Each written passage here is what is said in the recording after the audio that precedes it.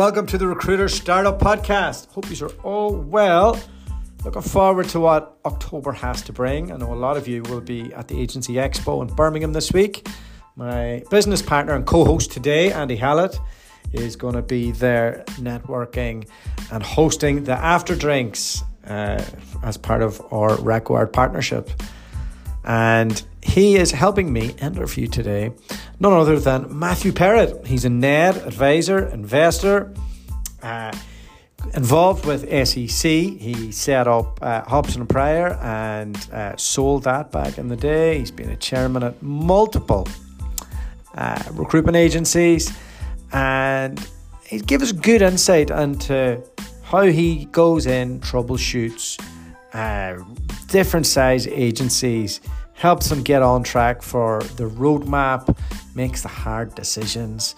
And, you know, we were able to really get an insight into what that looks like. It's a fascinating world to me and really appreciative of him coming on. We have some awesome non-executive directors in the Required network, and I want to get more of them on the podcast because they get to see under the hood really at agencies. So they get to see, they have access to all the data first of all, so they know what is actually happening. Sometimes when we have founders on, they're able to, they're able to massage the story a little bit, but it's the NED's job to really get under the hood, hold the founders accountable, hold the board accountable, make people make decisions and hold them accountable for that. So really interesting guest, and yeah, hope you guys enjoy it. What's going on with us? We've opened up a division focused on graduates and entry-level people into the recruitment industry, and I'm linking that with a course for how to do recruitment, really. So as part of our Required network, we're about to launch our L&D platform built by us and Dan Alexander, and he has very kindly given me the first part of that course, which we're going to be giving away to all the candidates who are interested in looking for a career in recruitment. More on that later. We're moving people around the world. Thank God COVID is not affecting that anymore. People are moving to Australia, America, Dubai mainly, but we've done a bit in the Caymans recently. The road travel to Asia seems to be not as common as it used to be.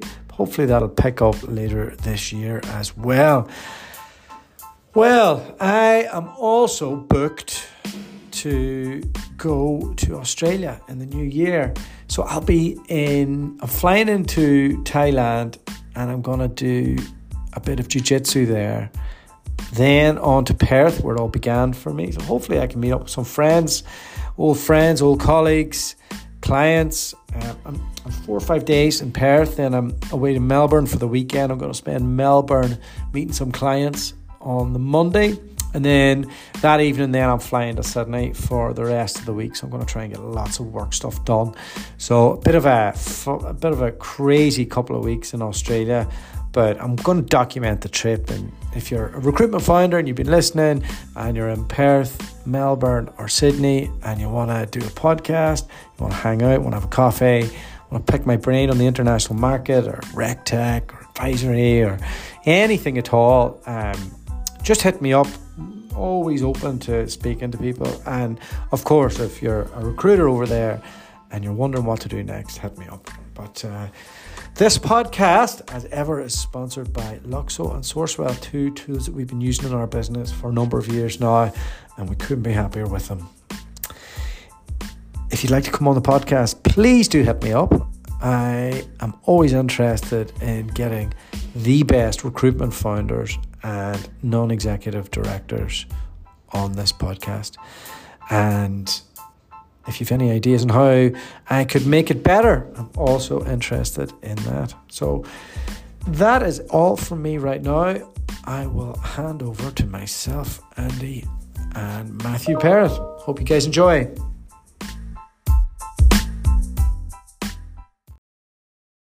Hi, Dan Alexander here, and this episode is brought to you by Required, the all-in-one go-to platform for serious recruitment professionals, owners, and founders who are looking to grow their businesses.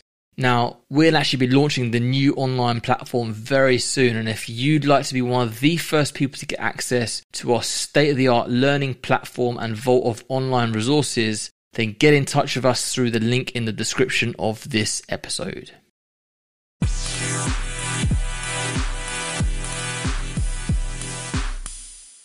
All right, welcome to the Recruiter Startup Podcast. I've got two big headers on today.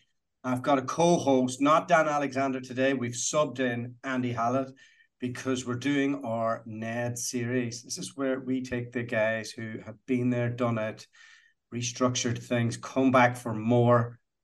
And we've got Mathew Perrett on today from any particular company right now? No, nothing that I would hang my hat on. I'm still involved with a few different bits and bobs. All right. Well, look, it's great to have you. We know all about you, but just for everybody else, can you give us your elevator pitch? Oh God. Well, I'm quite old, so I've been doing this for quite a while. I started in IT rec. Fair means and foul. Ended up running that business. Tried to buy it. Couldn't get that deal over the line. Kind of ended up with Hobson's choice. I went out on my own, bought a decent FD along with me for the ride. We built up a business called Hobson Prior with some really good guys in it, very fortunately. Exited that to ICS Group, which is now KCM. Went in there for about a year or so, helped them with a couple of bits and bobs, did the integration, and then did what all fantastic recruitment founders decide they're going to do, which is retire relatively early. I know I look quite old, but I've got lots of kids, which is why I'm this grey.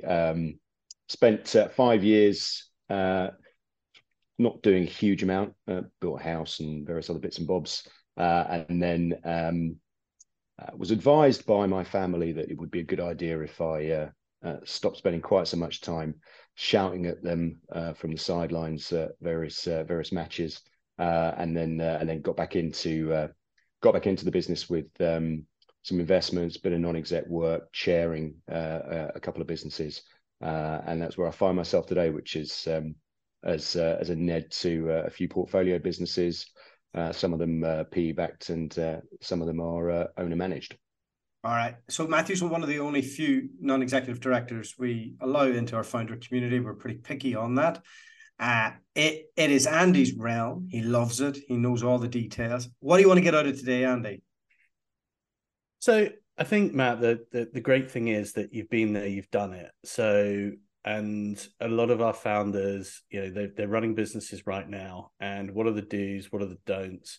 I'm interested to know whether or not, you set up your business to sell it, or what the inflection points are. Then when right, we've got to tip this, we've got to flip this. Now I've got to come back in. What are the sort of things that you're looking for? And just generally now with real sort of push, what we're seeing with working capital, just you've been here, you've done it. What advice would you give to people going through what it's fair to say is a bit of a squeeze right now with higher interest rates, longer DSOs? What would you advise those companies to be doing? Well, I'd be going back about 18 months, 2 years, and say, listen to people like you. Listen to people that are in this group who have been there and done it, and take that advice on board and actually implement it. If you haven't, then you might be facing some challenges, I guess. I mean, look, cash is the key factor, right? I think we all know that. It's a trope that goes around, but if you've not managed your cash and you've not conserved your cash and you've exposed yourself, then especially if you've got a perm heavy mix in your business, then I think you're probably facing some difficult decisions. You've got to make those decisions quickly, right? You've got to make those decisions without emotion. You're running a business. I think it might have been one of the members on this group said, it's about staying in business at the moment, I think, for some businesses. I'm not sure quite where we are, if this is another part of a cycle. It's certainly not anything I've previously experienced. I don't think any of us have experienced a very low level of unemployment, where we still got talent shortage. So we've still got a very picky candidate base who can, rightly pick and choose where they're going to go. but we've also got lower levels of demand. We've also got an interest rate cycle that we're in. We're in an inflation cycle that we're in, although good news today from the Bank of England that they've held rates. So where's it going to go? Are we going to get the interest rates down? Are we going to get the inflation rates down? It's difficult to see that we're going to hit that 5% marker by the end of the year. So that's going to continue to impact on cost of borrowing, which obviously if you're exposed, then you've got that cost you've got to consider. So I think if you're in it right now, the key thing is look at your cash, look at what the next 3 months looks like, conserve your cash to deliver through that next 3 months, and just take it quarter by quarter, because I think it's a very challenging space that we're in. There's lots of little pockets that are doing quite well, but I think, Duarte, this as much as anybody else, there's quite a few pain points in some of the main spaces. Yeah, I was doing a bit of industry research today, and one of the big Leeds-based businesses, Charlton Morris, went last week. I think they were acquired actually by CSG.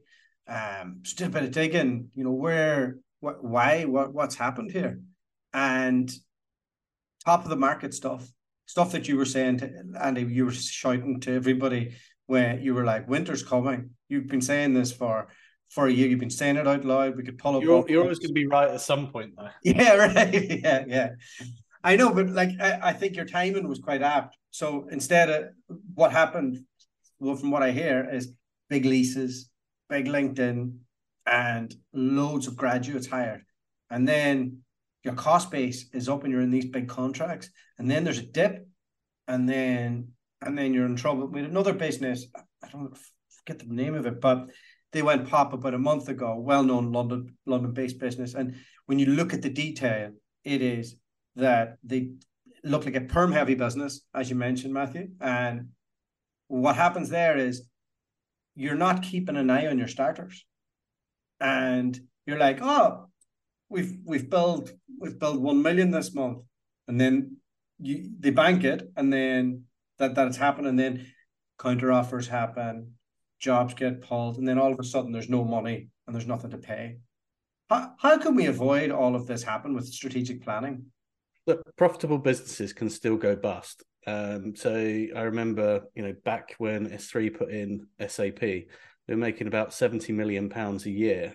And because we couldn't bill our clients, and because we changed bank facility and whatever, we were literally days away from running out of cash. And I'm sure it would have got through, or sure there would have been some, but it was literally going, a very small thing on a business of that size just made such a huge difference. And going from 3 million in the bank, nice working capital, to 40 million overdrawn within about a month and a half, again, who's going to lend? But that's a real example of if a very profitable business can go. And I think the issue for me, and I don't know, I just looked at the data. So deals were going really, really well, and this probably goes back to the end of Q2 last year, start of Q3. But what was happening is the job flows were changing. So it's all, and the trouble is the deals are generally the last thing to change. So actually what was actually happening was that, and then people were like making excuses, it's a coronation, it's Easter, it's the summer holidays, and using the sort of, almost trying to tell themselves it's all going to be all right. And I know you shouldn't talk yourself into recession, but just look at the data. And that's what I'd always advise. It's generally right. I think there is. That's absolutely true, and I think the timing on it is clear, right? So this is 12 months in the making. We're now in a position where we've just not reacted quickly enough. And as I was saying, if you've gone back a couple of years back, you'd been looking at it and saying, well, look, this market is not real. This post-COVID market is simply not real. Look at all the funding, all the pent-up money that was sitting there with private equity, with venture capital, all the the huge valuations that were being put on these businesses in whatever sector you were in, huge cash that was coming in, hiring like crazy, everybody looking to try and drive their numbers up. There was absolutely no way that was sustainable. And if you were looking at the data, as you say, 12 months ago, you'd have seen the job flows were starting to slow down quite, and actually quite dramatically towards the end of last year. And it wasn't a seasonal thing. It was just the reality of that post-COVID bounce dipping off quite hard, combined with all of those macroeconomic factors, which none of us can control, but which none of us have experienced previously in that maelstrom together. So I think, as I said earlier, I don't think it's absolutely clear. I don't think anybody's got the absolute answer, but the reality is that if you'd been looking at the data 12 months ago, you'd have seen it coming, and you could have done something about it, and should have done something about it then. And so that I should have done something about it. You know, I always enjoy speaking to the guys at Rock Search, because they have their model down. When everybody's doing a 4-day week, no, we don't do that. Everybody's doing fully remote, no, we don't do that. And now when the market's down, they're like, there's blood in the street, we're going to expand, because they were looking at their data, they were in control of their sales processes, when others were, and I see this from a rec-to-rec perspective, they're doing anything to get people in the door, and then when they get them in the door, they're like, they all think it's going to be easy, and then we have a dip, and then we have problems. And how do you advise your sales managers that you work with to get the most out of teams whenever the data is showing you that times are going to get tougher? Well, I think that comes back to one of the sort of the weaknesses that we have as an industry, full stop, which is around performance management. You talked about having processes in place. There are 3 key factors that drive revenue, right? It's process, it's the platforms you're working on, and it's the people that you've got in your business. Every single part of that needs a degree of discipline and needs to have a performance management process behind it. And if you're not committed to it, as you referenced one of your clients at Rock, if you're not committed to that consistently and not getting distracted by shiny things, here's the new normal, 4-day week, work remote, all the other initiatives that are going on and have been talked about and lauded, which are absolutely very important parts of the world that we live in. But if that's going to negatively impact your process, your platform, or the performance of your people, then you need to avoid them. So I think it literally comes down to, do you understand what good looks like in your business? Do you have that documented and absolutely disciplined core in your business? Everybody in the business speaks the same language. Andy, I remember talking to Russell Clements a few years ago, and him saying that his nirvana in the S3 model was to ask somebody, how's your week? And for that person to come back to them with, well, I've got X number of jobs on, X number of candidates in pipeline, X number of first interviews, my conversion ratio from first to further is this, and my conversion of further to deal is this, so therefore I'm expecting to close this much money in the next 2 weeks. It is a nirvana, right? But we've all got access to the same technology these days. Every single CRM has a reporting platform in it. Every single data analytics package sits over the top, gives you that data. It's meaningless if the data's dirty. It's meaningless if people don't understand the process behind it. And it's meaningless if people aren't actually going to use it to inform what they're doing. So fundamentally, if you understand what good looks like in your business, stick to it. And if people aren't performing at the level they need to perform at, help them, give them guidance, run a structure, run a process so that they understand, it's communicated clearly. And then if they're not going to step up to the mark, or they can't step up to the mark, then you've got to make those uncomfortable decisions. And those difficult decisions, those hard conversations, are something that effectively for the last 10 years or so, no one's had to have, really, right? Barring the COVID blip where we've had to furlough people and there was that hiatus, but no one's really had to have those hard conversations because we've been in an upward trajectory pretty much for that period of time. And we've become quite soft as an industry and become very delivery centric. So who's doing 360? Who's doing BD? Who's consistently looking to leverage their clients? Who's consistently looking to add new product services in? Who's doing that? All the time you've just got 20, 30 roles coming in consistently from businesses where actually it's all about candidates. And it's important. It's an important part of it, of what we do, obviously. But if you're not consistent in your process and you don't understand what good looks like, you're never going to be able to get to that point, I'm afraid. And I don't think people are performance managing correctly because they don't know what they should be performance managing against.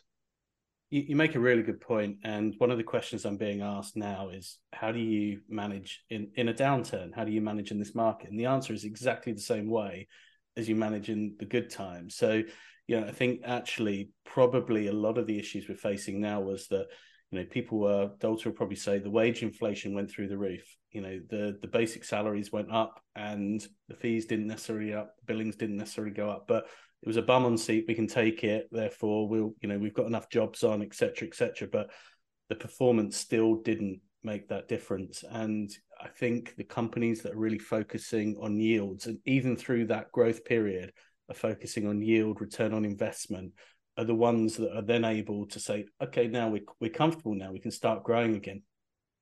I think the other thing to say is there's a real sort of cognitive dissonance around people have spent, you say, the last 10 years, but certainly, growing a business, and it's hard yards to grow with the churn we have in the industry, to retain, everyone sort of, had that. And then to get to a certain amount and then drop back, it feels like no one wants to do that. Everyone wants to hold and it will be back. And it's that fear of, I've got to do all this again.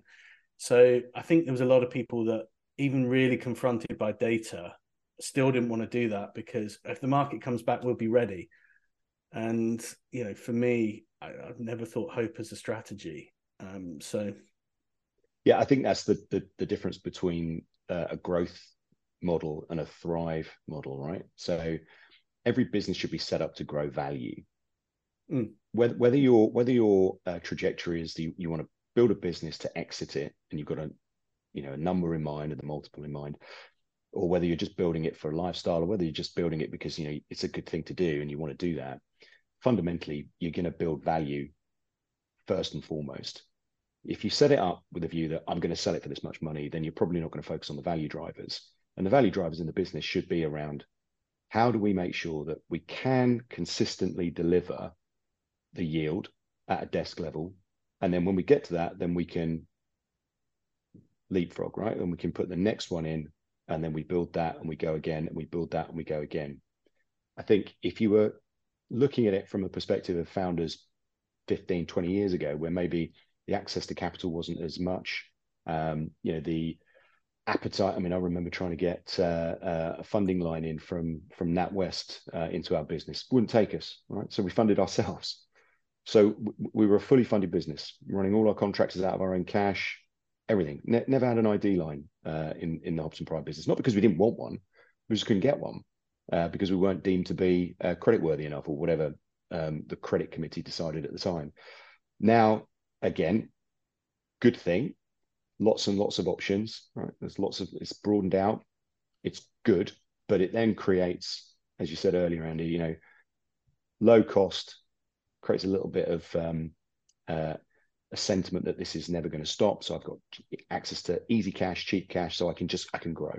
And if I grow quickly and I get my headcount to a certain level, and I get a yield out of those at whatever number it is, and I can hit this number and I can multiply it up and I can sell it on, I can move it forward. I think that misses the key point, which is, well, how do you consistently build and scale a business and replicate good if you don't know what good is, and you don't have that process embedded and the discipline in place in the business to get it going in the right direction. So I think there are challenges afoot for everyone. That self-funding model actually would have protected your business. So the thing is, when you're self-funding contractors and you start losing contractors, it throws cash back into your business. So what you're actually finding now is where 99% of firms are actually using an ID line. It actually, all they're losing is they're losing that profitability, they're losing that turnover, that rev. And the big thing I'm seeing right now from our funding partners and across the groups is that obviously the cost of working capital has gone up massively, with interest rates going from 0.1% a year ago to 5.25, and thank goodness for businesses it stayed the same today. Agency margins aren't going up, and you're unable to, and maybe some firms are able to pass that on to the customer, but and by all accounts from the funders, the DSOs have rocketed up in this last year as end customers want to preserve their cash. So it's agencies that are getting squeezed in the middle. Mathew, tell us a little bit about your journey with SEC. Got approached by the then PE house to see whether I'd be interested in doing a 1 day a month non-exec chair, come in and help with a bit of strategy realization. And that was back into 2019. I suppose the realization dawned that the business was challenged, to say the least, in a number of areas. And making a change was going to be necessary if the investors were going to get their interest, let alone their capital back. So I was very fortunate. I brought in my business partner, our CFO, Stuart Goldup, who's been around nearly as long as me. And we set about trying to help the business to get where it needed to get to, and put some processes and change in. And then let me take a step back. What does the analysis look like? Okay, I mean, they're going, hey, we need our money. Like, well, get in there, have a look. Like, what happens next? Like, what happens is that when I first started working with private equity firms, I was vetted. Sorry, I'm just going to give you a bit of a tangent. I was vetted. No, that's good. Break it all down. You've never chaired a private equity firm, backed firm before. Are you good enough? So what we're going to do is we're going to give you a mentor, and you're going to do some sessions with a mentor, which is a senior chair within the PE portfolio, and they're going to spend a couple of hours a week with them over the course of 6 to 8 weeks, and they're going to make sure that you're up and running, you know what you're doing, etc. So I had the first session with this chap, and after about half an hour or so, he said, "This is a complete waste of time. We could just ask me questions." And I said, "Okay, so the first question is, what are these guys looking to do?" And he said to me, "Look, in the nicest possible way, these are very, very smart people sitting in a room trying to work out how they can very nicely screw everybody in that business for as much money as they can." So that's the background to when you're working with PE guys, right? And what do they want? They want their money, right? They want their return on investment, and they want their pound of flesh. And there's lots of different types of businesses, and they will have different drivers, but fundamentally they've got to make a return for their shareholders, right? Yeah. So the analysis is relatively straightforward to undertake. This business isn't delivering what it needs to deliver. It's failing. It's not going to get to a point where it's delivering enough EBIT to get a multiplier in to get your investment back out at anything like what you're expecting to get out of it. So let's have a candid conversation around what do you actually think you can achieve, and what's the time frame within which you want to achieve that. Pretty much the same type of conversation I would have with an owner of a business is, what do you want to achieve, and in what time frame? Because we need to put some ground rules down, right? So that's the background to it, and then it's lots of conversations around what's the best route, what's the best course of action. And most private equity firms don't like taking management teams out of the businesses they buy, because fundamentally they don't know how to run the business themselves. Unless they've got a ready-made management team that can step in, who's going to run the business? So they're very loath to take those people out, which is good from one perspective, but it's also it creates a degree of risk for them if they don't fundamentally understand the sector in which the company's operating. And there's a lot of sort of generalist investors into the space who don't really understand the nuances of the sector as well as they might, as well as they should, and they don't do their due diligence as much as they should either, which is something that they need to work on as much as we need to work on as an industry. So the conversations were very much, we want this. Can it be achieved like this?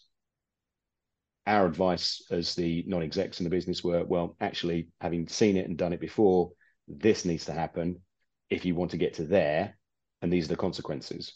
And it's entirely up to you whether you want to do that. But if you do, you need to understand the upsides and the downsides. So no different than any form of like business proposition, literally looking at it from the point of view of what's the risk, what's the gain, and are we going to get what we want to get out of it? So that was the conversation, and that was the process that we went through. A decision was made that they needed to make a fundamental change in the business to change the direction of the narrative of it. That was done. Few market challenges have then obviously ensued as we've all been going through. So operationally, that business has been struggling to get to where it needs to get to. So we have further conversations with our investors. We explain the realities of the world, very open, very transparent. This is where you are. This is what you can expect. This is what you can achieve. What do you want to do? And then you put a plan in and you go for it. So we've just undertaken a refinancing into that SEC business. We brought in new funders. We've helped our investors to remove the bulk, if not all, of their debt burden into the business, which is good from the company's perspective. And these guys have also agreed to take quite a significant haircut on their equity as well, because they're confident that the plan of action, which might take a little while, right, to come to fruition, but the plan of action will see them getting a return that they would otherwise not have got on a business that was rapidly heading towards a very challenging decision that it needed to make. Yeah, you've spared a few sort of obviously details there, and but I guess the sort of takeaway from that is it's just got to be, you've just got to be upfront and honest. There's no point messing around, telling people what they want to hear. You've just got to give it to them straight that this is the reality of the situation. You can't sort of fluff that. You've absolutely got to tell them as it is. And actually, this is the clear plan that we're going to take this forward. And that's the vetting process to choose you, Mathew. Do you think they were looking for that in the meeting? Potentially. That may well have been a reputation that preceded me in terms of being quite direct. Look, I think the role of a non-exec, right, is to ask the questions that management do not want to be asked. And as long as you're clear and transparent about that from the get-go, I think that is a key fundamental for a NED. I bought a NED into Hobson Prior when we were a tiny little business, right, in the grand scheme of things. Nothing really, but small business. But we were very lucky to bring a guy in called Zach Miles, who was just exited from Randstad as their CEO. He was a CEO at VDO Group, been around the industry for a long time, built businesses, acquired businesses. I think did something like 50 acquisitions. Really, really good guy. And we got introduced to him, and he came into us, and I hated having the meeting with him. I really liked him, but I hated having a meeting with him because I absolutely knew he was going to just ask me the questions I didn't want to answer.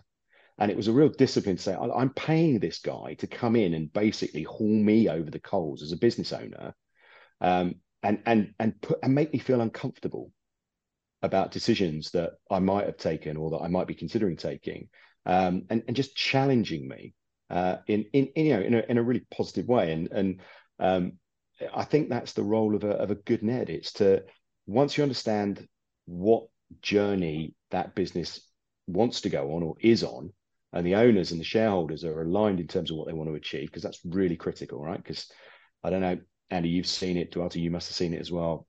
Shareholders wanting different things out of the business once they've set it up.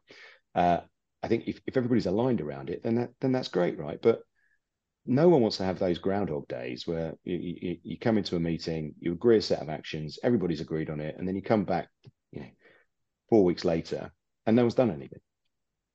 Right? That's the job of the NED, is to say, why have you not done that? We agreed that was a strategic imperative. Why have you not done it? And do you understand what impact that's going to have in terms of you getting where you want to get to? And that's the key thing. I think that's the fundamental job of a NED, is to say, why have you not done what you said you were going to do?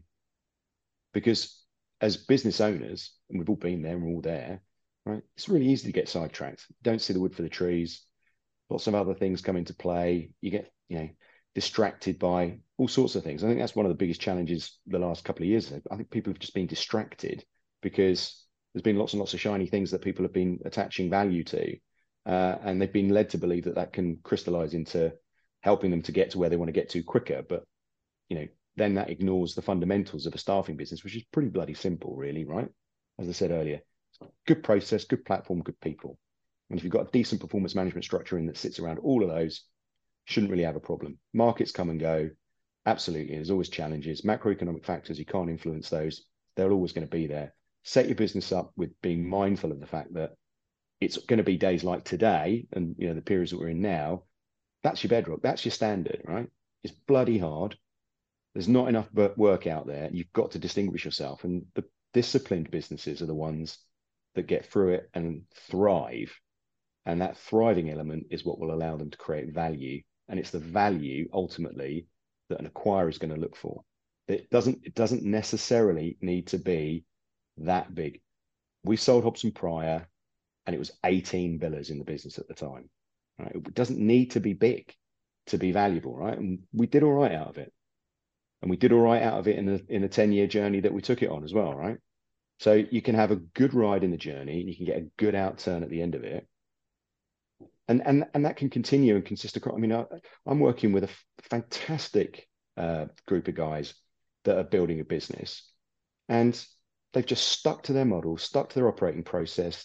There's about 15 of them now, right? And their EBIT is like 1.5 million. They're not rinsing the business. They've got decent process in place. They've brought good people in, but they're performance managing them consistently. They've got the right tech platforms in, ultimately, to jigger around with that. They listen to the advice that they get given, not just by me, but by, other people who are helpful in their business, that lawyers, etc. But they listen to those people and they implement.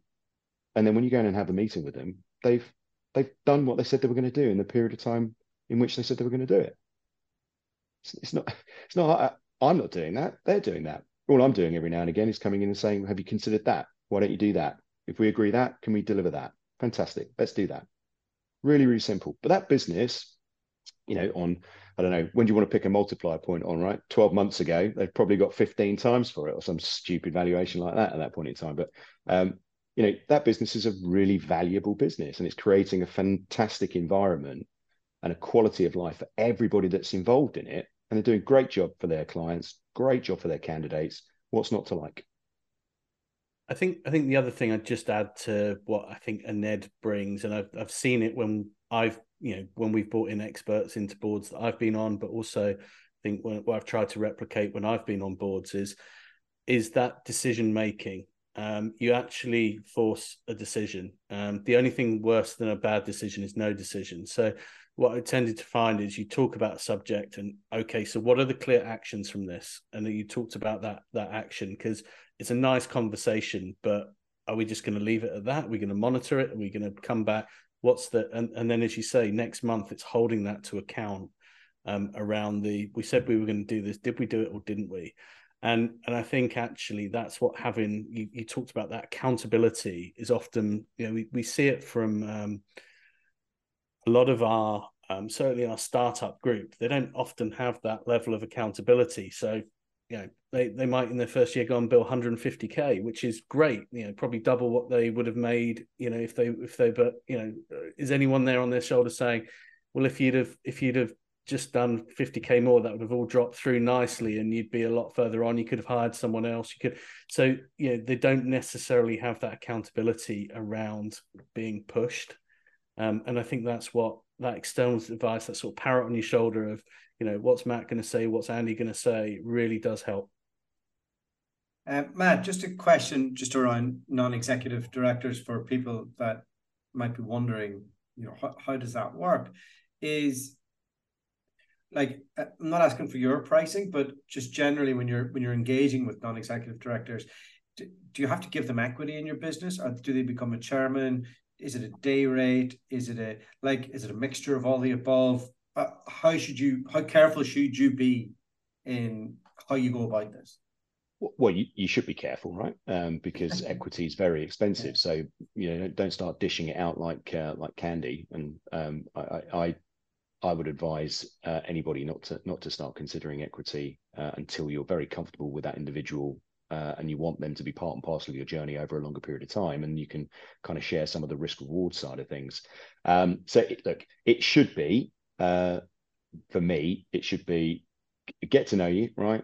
Day rate, few months, understand one another's strengths and weaknesses, because not everybody's going to be right for everybody else. I'm certainly, an acquired taste, I think, according to my wife.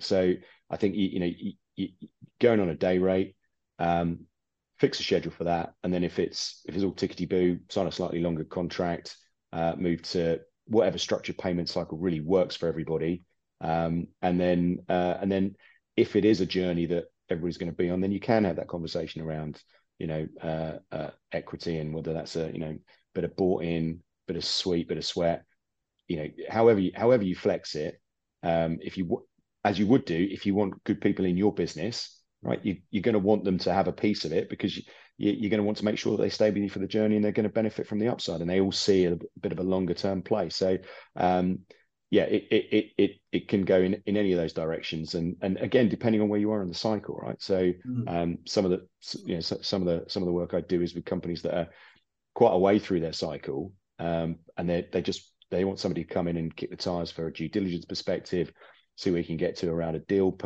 process. Well, if that's the case, then maybe some kind of deal related bonus is better for everybody concerned. So how you slice and dice it is depending on where you are in the cycle, and how long term the commitment needs to be. But I would 100% convince and say to everybody, do not start offering equity to people from day one, because it's very expensive ultimately.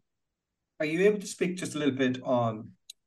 You mentioned being vetted by PE and having that relationship, and there's only X amount of NEDs who have that kind of pull with the private equity houses. Does the private equity house come to you and say, hey, can you go and find a company and like shape it for me? Or are you a NED and then you're like talking to the private equity company, where are you guys at in your buying cycle? This is who I'm working with now. I think we're going to be at this. Like, what does that courting process look like? I'm not sure there's necessarily a structure, and just to be clear, there are a lot of guys who are a lot closer to a broader base of PEs than I am. I tend to work with some of the small to medium sized ones, but fundamentally, it's you get onto it's all about network, right? You get introed in. How these last guys, the SEC guys, found me is a sort of circuitous route, but we sold HP to ICS, which was a PE-backed business, so there's a little bit of a sort of visibility there. You connect with people, you meet and you bump into them, people refer you to other people, and that's literally how it is. It's a network piece. And then once you get on the inside, then you get tapped on the shoulder. Can you give us a bit of advice for this? We're looking at this business. Can you help us with that? Okay, great. So sometimes you'll do a bit of work for them, and it'll be, okay, this is what, this is my advisory piece. And then they might come back to you and say, oh, can you help us through this process? And then that might crystallize into something slightly more long-term, or it might not. So there isn't a one route process. It's fundamentally network. Do you understand what PE is looking for? Can you help them? Do they like you? Do they trust you? Which it's a staffing industry, right? Trust a big issue, right? What do you think about that, Andy? Yeah, it's interesting to sort of observe that this sort of the world of PE. It seems like quite a closed shop, and I think, but it used to be like tech consultants getting into banking. They'd phone you up and say, I want to go and work for a banking. Like, have you worked in banking? It's like, no. So it's like, it's almost, you have to be part of something to get in. And then I think once you're in, you end up on some deal cycles. And you're sort of in that world. But, from the outside, it certainly does look very, very mysterious. But I guess it's like, most businesses, once you understand the rules of the game, it's a people thing. It's a trust thing. Once you've executed correctly for, a firm, they're going to trust you to do it again, trust your advice that bit more. And, it becomes a sort of virtuous cycle. Yeah. I mean, it is about trust, right? As you said previously, it's about, being very clear in your communication and not sugarcoating anything. I think if you're honest with whoever you're dealing with, PE being no exception, just being very direct and very honest with them is really important. I think we're all guilty of believing our own bullshit every now and again, and I think that if you can cut through that with these guys, they're serious guys, right? They're there to make a lot of money. They make their upside on their carry. They want the investments to be successful. They're not sitting there trying to derail businesses or change management teams. They want a nice, easy ride as much as they can possibly get. If you can help them with that, if you can grease that process, then they're going to be comfortable with you, and they're going to want to work with you through that cycle and potentially into others. As I said, I think there are not that many staffing specialist investors in the PE world. That is quite a closed shop, and they've got a very small cohort of people that they trust consistently to do it. And when you move into the upper echelons, I count the guy that bought our business as a friend, and he's taken that business through significant PE cycles, right? And he's very trusted to do that because he's been refinancing in the hundreds of millions, and they understand. He knows what needs to happen, right? So he's going to be top of the call sheet for a business of that size. It's when you come down to the Championship and League One level that so maybe even some non-league as well that you get a different profile of business. Fantastic. Well, guys, I think that's us. Just one last thing. Sorry to interrupt you, Mr. Co-Host. But do you think we're going to see quite a few deals now with some, there's some quite good value in the market, potentially with, founders that probably a year ago thought they were going to get out, almost had their towel on the deck chair ready to go. And, but now actually, do I fancy a rebuild now? It's going to be to get back to that level, maybe 3-4 years, maybe, who knows? Do you think that there's value in the market right now? Yeah, there will. I suppose where's the inflection point, right? I mean, you referenced a business that unfortunately stopped trading recently. Decent business, 100 people at its peak. Good balance sheet, profitable, but just ran out of cash, right? Just overextended itself on things it probably shouldn't have been overextending itself on. So as an investor, if you're looking at it, you're taking a backseat dispassionately. It's like, well, when's a business going to get to that level? And that's when that's when the real value is to be had. So I think there's a little bit more pain to be experienced. Unfortunately, I don't think that company will be the last that we'll see of businesses over the course of the next few months. I think there's some businesses out there that are loaded with quite a lot of debt. And I think they're going to struggle to make their covenants for some of them. And those bigger businesses are going to be potentially good value, either as trade pickups, secondary PEs, distressed asset buyers. And there's quite a few distressed asset buyers out in there in the market today. And they're just going to be waiting and a little bit more to see how these guys fare over the course of the next few months. So there's definitely value to be had. There might be even more value to be had if you're prepared to sweat out over the course of the next few months, I think. All right. I want some good news now. Don't be talking to me about distressed assets. For God's sake, Andy, how could you finish it on that? You're killing me here. September surge, how the deal flow is going, so what's your requirements looking like? That's in the reality, the advice now is, which ones of your consultants aren't yielding, what do the job flows look like? And, actually you want to start growing when those yields are, but because you don't then want to be left behind. I think one of the things is don't try and chase the cycle because you're always 6 months too late. Just try and stay ahead. And if that's growing, then grow because your data tells you to. If it's not so good, recruitment companies are very bad at holding, but that might mean taking a backward step as well. So I think what I'm seeing, I don't know if you've seen a September surge, but certainly around my advisories, they're a lot more confident. Now the summer break's over, there tends to be this, there is a talent shortage in STEM, as we well know. So no one's knocking out the park, but I think they're a lot more confident this month. Definitely September's a more confident position than it was this time last month. And I think hopefully not good this time last month. Well, there you go.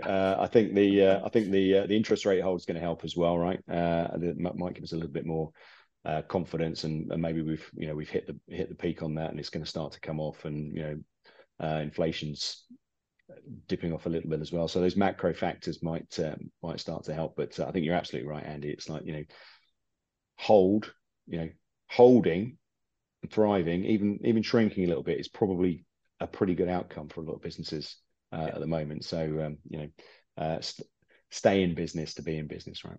On a positive note to finish up, do you know the analogy of like professional footballers sending their kids to like the best academies?